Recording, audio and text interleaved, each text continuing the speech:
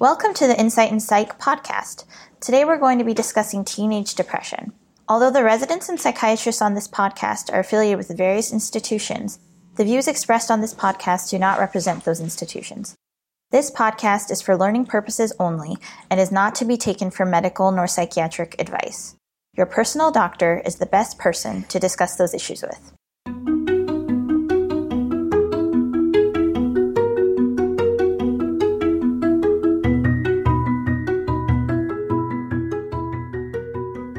Hello, my name is Ramona Bott, and I'm a second-year psychiatry resident at University Hospitals Case Western in Cleveland, Ohio. I have no disclosures. Today we are talking with Dr. John Hertzer, a child psychiatrist at University Hospitals Cleveland Medical Center. Let's face it, you have a license to be goofy, and I'm a goofy guy at heart. And that's how I try to connect with kids. As well as Mr. Jack Binder, the CEO of LifeAct in Cleveland, Ohio. We've had several friends who've lost children.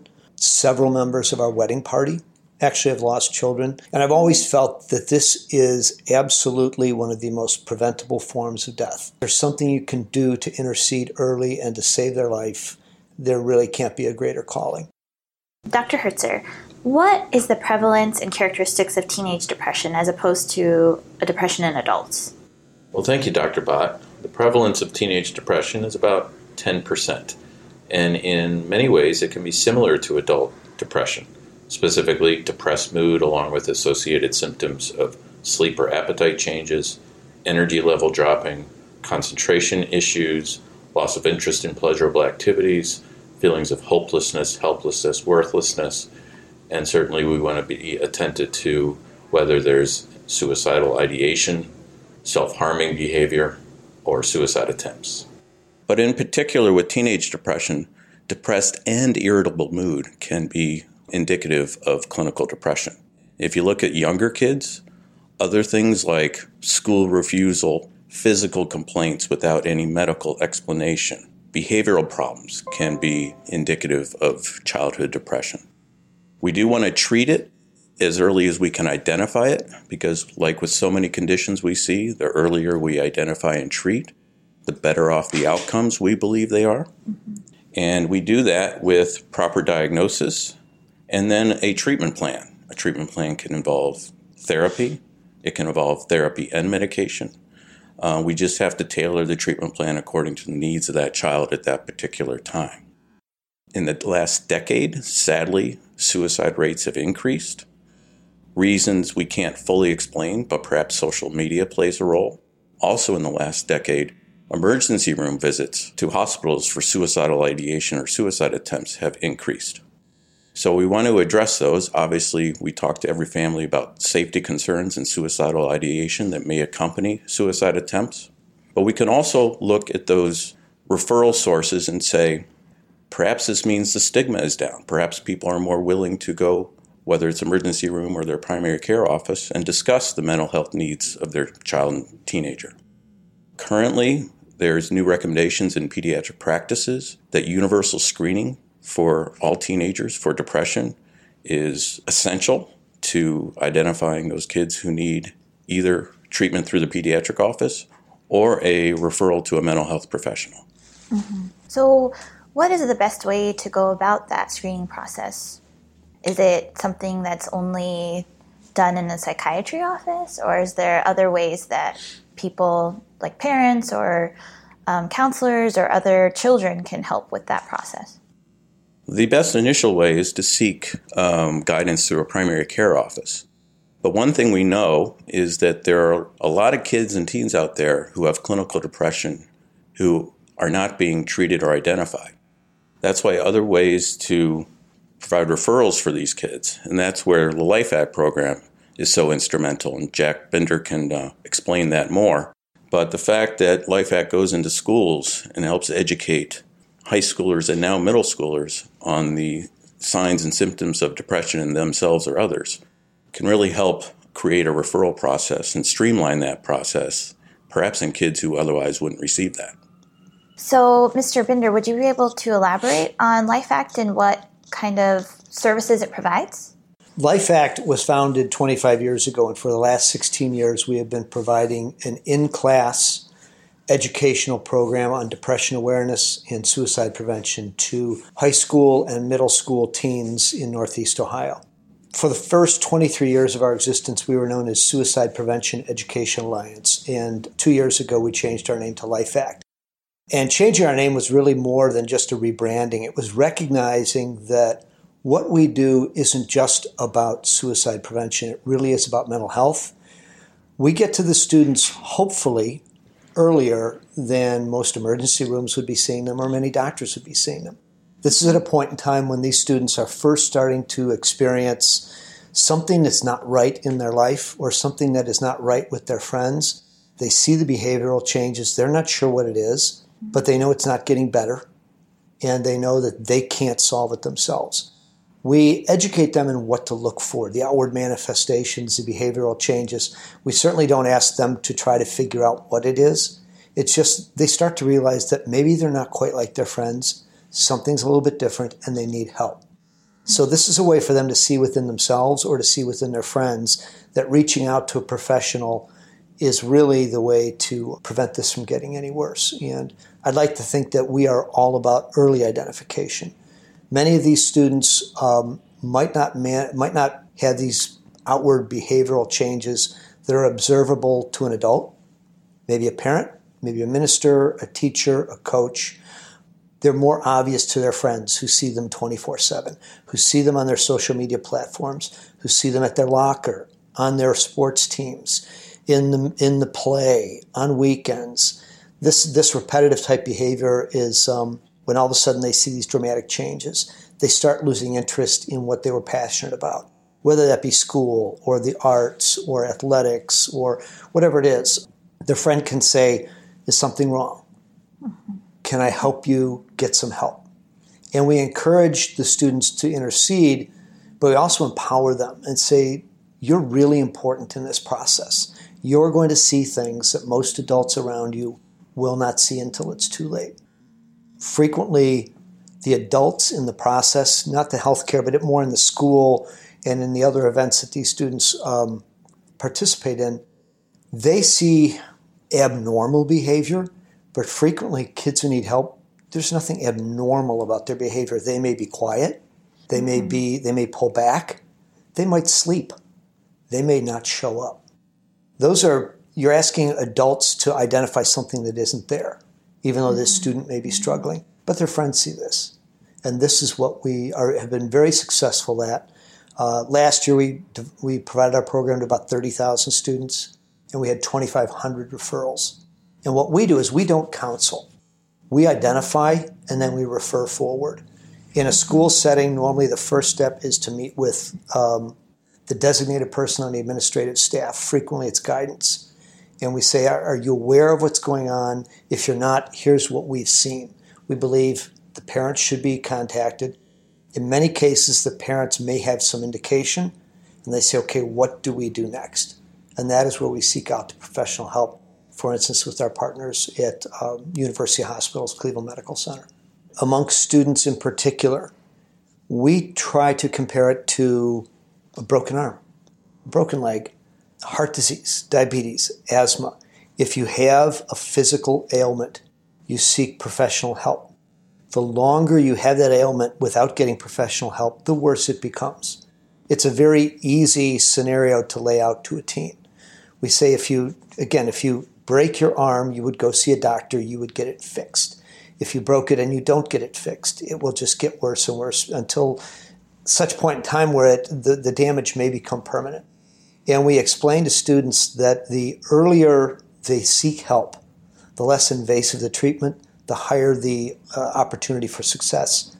The program is valuable in so many ways, including giving kids the awareness and understanding that there are multiple options in terms of reaching out to people and telling them how they're feeling, in particular their underlying depression.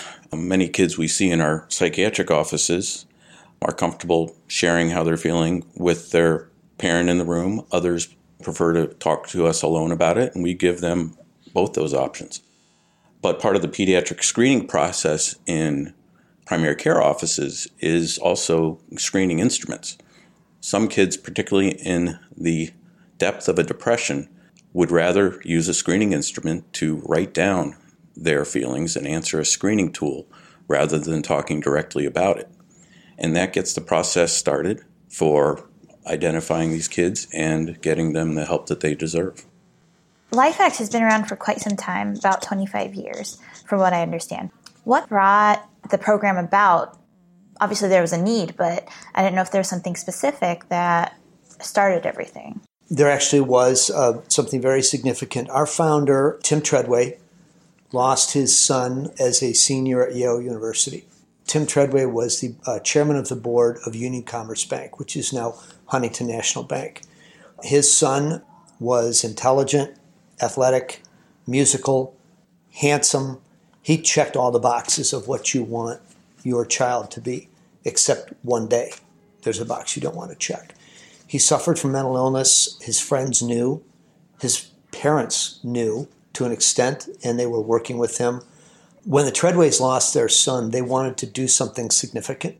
They wanted to do something to help others avoid this in the future. We became the first chapter of the American Foundation of Suicide Prevention in the United States. This was about 22 years ago. AFSP does some great work. It is primarily work done in research, which is all very important, but I think that Tim Treadway, in his grieving process, needed something more immediate. He needed to see the impact he was making on a daily basis. So at that point in time, he collaborated with university hospitals to develop an in-school curriculum that they could deliver directly to the teens. And he could actually go into a classroom and see the faces of the kids that he was helping. And I think this helped him in his grieving process, and in the process created this wonderful program. It's boots on the ground. It is making a difference in schools every single day. Our referral rate last year was just a shade over 8% of all of the students that we saw, which I think is consistent with the numbers that Dr. Hertzer mentioned. But one thing we know is that the 8% only is the students who identify on the days that we're there. We know through additional resources that students are seeking help after we're in the program. Our latest round of evidence-based evaluation indicates that students who see our program have a much higher level of knowledge of the signs of depression, and our previous evidence-based evaluation proved out that students are much more likely to engage in help-seeking behaviors because of seeing our program. So we're really making a difference, but we only take it so far. We really have to rely upon our healthcare partners to take it after that. We turn over the first level of dirt. We're the early identification and education, but after that, we have to rely upon our healthcare partners to carry it forward. And speaking of healthcare providers, Dr. Hertzer, I think maybe you were in practice before LifeAct was around. What kind of differed between before and after LifeAct came to be? And in what way can clinicians such as yourself integrate LifeAct and its resources into your practice? I've been in clinical practice for 20 years now. And over that period of time, we've had really relevant studies, breakthrough studies that really underscore the effective treatments available out there for clinical depression. I'll quote one in particular, treatment for adolescent depression study from about 10 years ago. And in that study, they divided teenagers, and there were over 400 teenagers in this study, into 4 treatment arms. Therapy, cognitive behavioral therapy, medication, Prozac in this case, the placebo pill, and a combination treatment of Prozac and cognitive behavioral therapy. And over the course of 12 weeks, 70% of the kids who were in that combination treatment arm were rated as improved or very much improved. Extend that out to 36 weeks, that number jumped to 85%. So this is really good information for us to share with our patients and their families that there's effective treatments, life-saving treatments available to youth with depression. Mr. Binder, if you wanted to elaborate on that. Thanks. I just had one comment to extend beyond that. Part of our mission is to tell them, and I do have to say one other thing that I have personally observed, is I think students in this generation, I think that social media has had a dramatic impact in a negative way for these students. I would call it being weaponized. But I do think that it's also empowered these students to really talk about things that a generation ago were taboo. When you create an environment for these students of trust and of openness, they will talk about it and they will seek help, I think, more readily than a generation before them. So I think there's great opportunity there. Both of you have had a lot of experience with children, and sometimes, or all the time, interacting with children, especially young children, and talking about their feelings and emotions is different than talking with adults. Do you have any tips for people, healthcare professionals or other people that have to interact with kids on a daily basis, on how to get to that root emotion or how to talk about things like suicidal ideation? Well, I think you have to meet kids where they are at that given moment. There may be an office visit where the child or teen is not interested in saying anything, and you can't force them to do so. But you can give them the message that when they are willing to talk and share, that we're here to listen and not to judge. Asking about suicide is an important question. Parents should know that if we ask them about suicidal thoughts, or if they ask them about suicidal thoughts, it does not increase their suicide risk. Rather, we think of it as their risk going down because it's opening up the discussion if those are happening or if they happen in the future. I think the most important thing we can do is, as a clinician, let them know that we're in the course of treatment for the long run, no matter how long that takes. I ask them when I first see them, when you're feeling better, how will I know that you're feeling better? In other words, what do you do when you're feeling well that you don't do when you're not feeling well? Because I want to personalize it, and I want to know when we've accomplished what we seek to do over the course of our doctor-patient relationship. Mr. Binder, did you have anything to add? Sure. This is certainly from a non-clinical side. I think to further on what Dr. Hertzer said is you have to create an environment of trust. You have to really genuinely be concerned about them. You have to care for them, and you have to show that. And once they believe that, they will talk. They will come forward. And I think that, again, confirming what Dr. Hertzer has said, every school that we go into, we started with a high school program. And 3 years ago, we introduced a middle school program at the request of educators because they said, you're getting to the kids too late. As soon as we implemented the middle school program, we had primary school teachers saying, what do you have for us? You're getting to them too late. When we talked about a middle school program, we said, we won't really touch on the word suicide. We'll deal more with anxiety and depression. And the teachers said, no, you won't. You'll discuss suicide. They said, you don't understand what these kids are exposed to on a daily basis. We've heard the same from first grade teachers. Right here in Cleveland, we had a first grade teacher who said in her classroom, she already had one girl who had attempted and 5 girls who were cutting in first grade. So I've learned from this. As a father of 3 boys, they all would vouch for the fact that whatever I think they know 10 times as much. And they're exposed to it. And we need to deal with not what we think they know, but the reality of what they do know and what they're exposed to. And give them the credit of being intelligent, courageous. And I think that if you give them that opportunity and show them that I'm going to listen to you because you are smart, you do know things, they'll come forward and they'll talk. Is there any specific person that a student that notices these behaviors in their friend should talk to, or a specific number they can call? Any specific resources for these? We do have several resources. And again, with our partnership with university hospitals, we have excellent resources to refer them to. But the actual process itself, because we have instructors who are in the classroom, many of the referrals, 2,500 referrals last year, came directly to our instructor while they were in the school building from the student. And that can come in writing. That can come sometimes in the form of a picture that students draw. Sometimes the students will come up personally and introduce themselves to the instructor at the end of the class.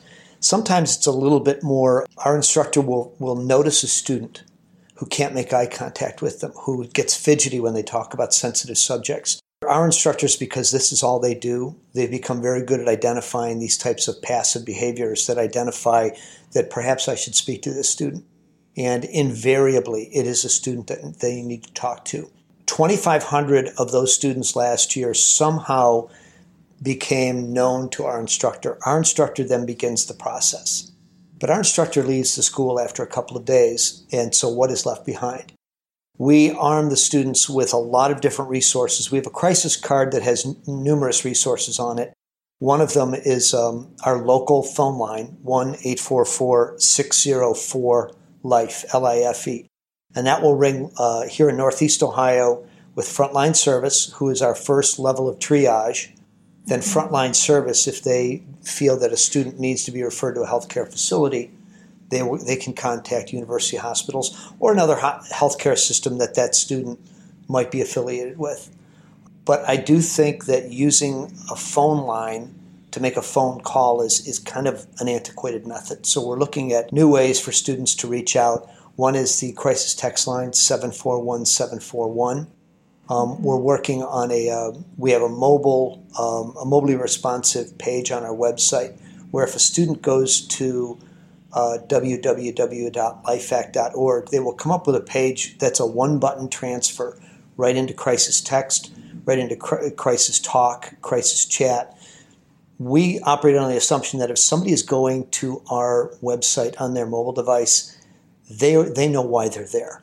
They're there for a reason, and we want to make that as easy of a process as possible.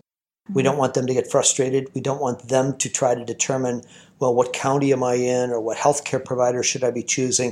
Those aren't decisions that have to be made at that point in time. They're just saying, I need help. Get me there. Is there any way for teenagers or young adults to get involved in the LifeAct program? Well, there is, and I'm glad you asked that. When I first started with the organization, they asked me to come in and basically oversee their strategic planning process. In the first meeting that I had with the board, I walked into a boardroom of people who all looked a lot like me, and they were the same age. And I looked at some of their marketing literature and some of their emergency response resources, and they all fell back upon the crisis phone line, the 1-800 in crisis phone line. And I said to this room full of people that I have 3 sons, and they all have a mobile phone. And I'm not sure that any one of them knows you can use it to make a phone call. They use it for everything but. And my concern was that we had a bunch of people who were, in some cases, fully 2 generations removed from our client base, from our target audience.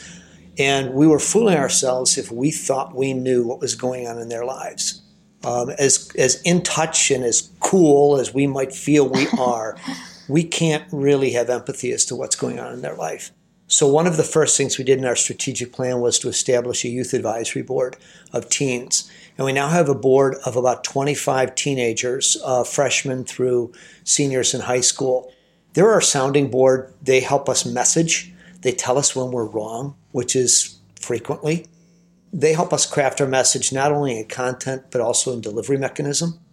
And one of the challenges I gave to them when they first established was I said, we understand the role that social media plays, and we need to be active in social media. We need to turn it into a tool. And I said, your challenge is, because of the rapidly evolving nature of social media, I don't want to know what the hot platform was yesterday. I don't even want to know what the hot platform is today. I need to know what the hot platform is tomorrow. Because those platforms have a life cycle of 6 to 12 months. By the time we know about it, it's old news. We can't deal with old news. We need to have the fresh stuff. We need to be in there with what they're using today. So we love getting teens involved. We also have a young professionals board. This is our associate board of 25 to 35-year-olds who are in their first or second job in the beginnings of their career. And they can look at their high school and college days with a little bit different perspective. So merging those 2 outlooks really helps us understand better whether or not we're hitting our mark with messaging. Is there any way for, a resident like me to get involved? Would that be something involving with the young professionals? Absolutely. And we have had several members of the healthcare community who are in their residency or just out of their residency who have expressed interest in getting involved with our associate board. So that is great. We have many opportunities for the teens to get involved. Anybody who'd like to join our organization in that capacity, just go to lifeact.org, and there's opportunities to volunteer or get involved with one of our boards. Well, thank you so much for both of you for talking with us. Thank you for listening to the Insight in Psych podcast. If you have questions or comments, feel free to email us at insightinpsych@gmail.com. Please review us on Apple Podcasts to help others find the show.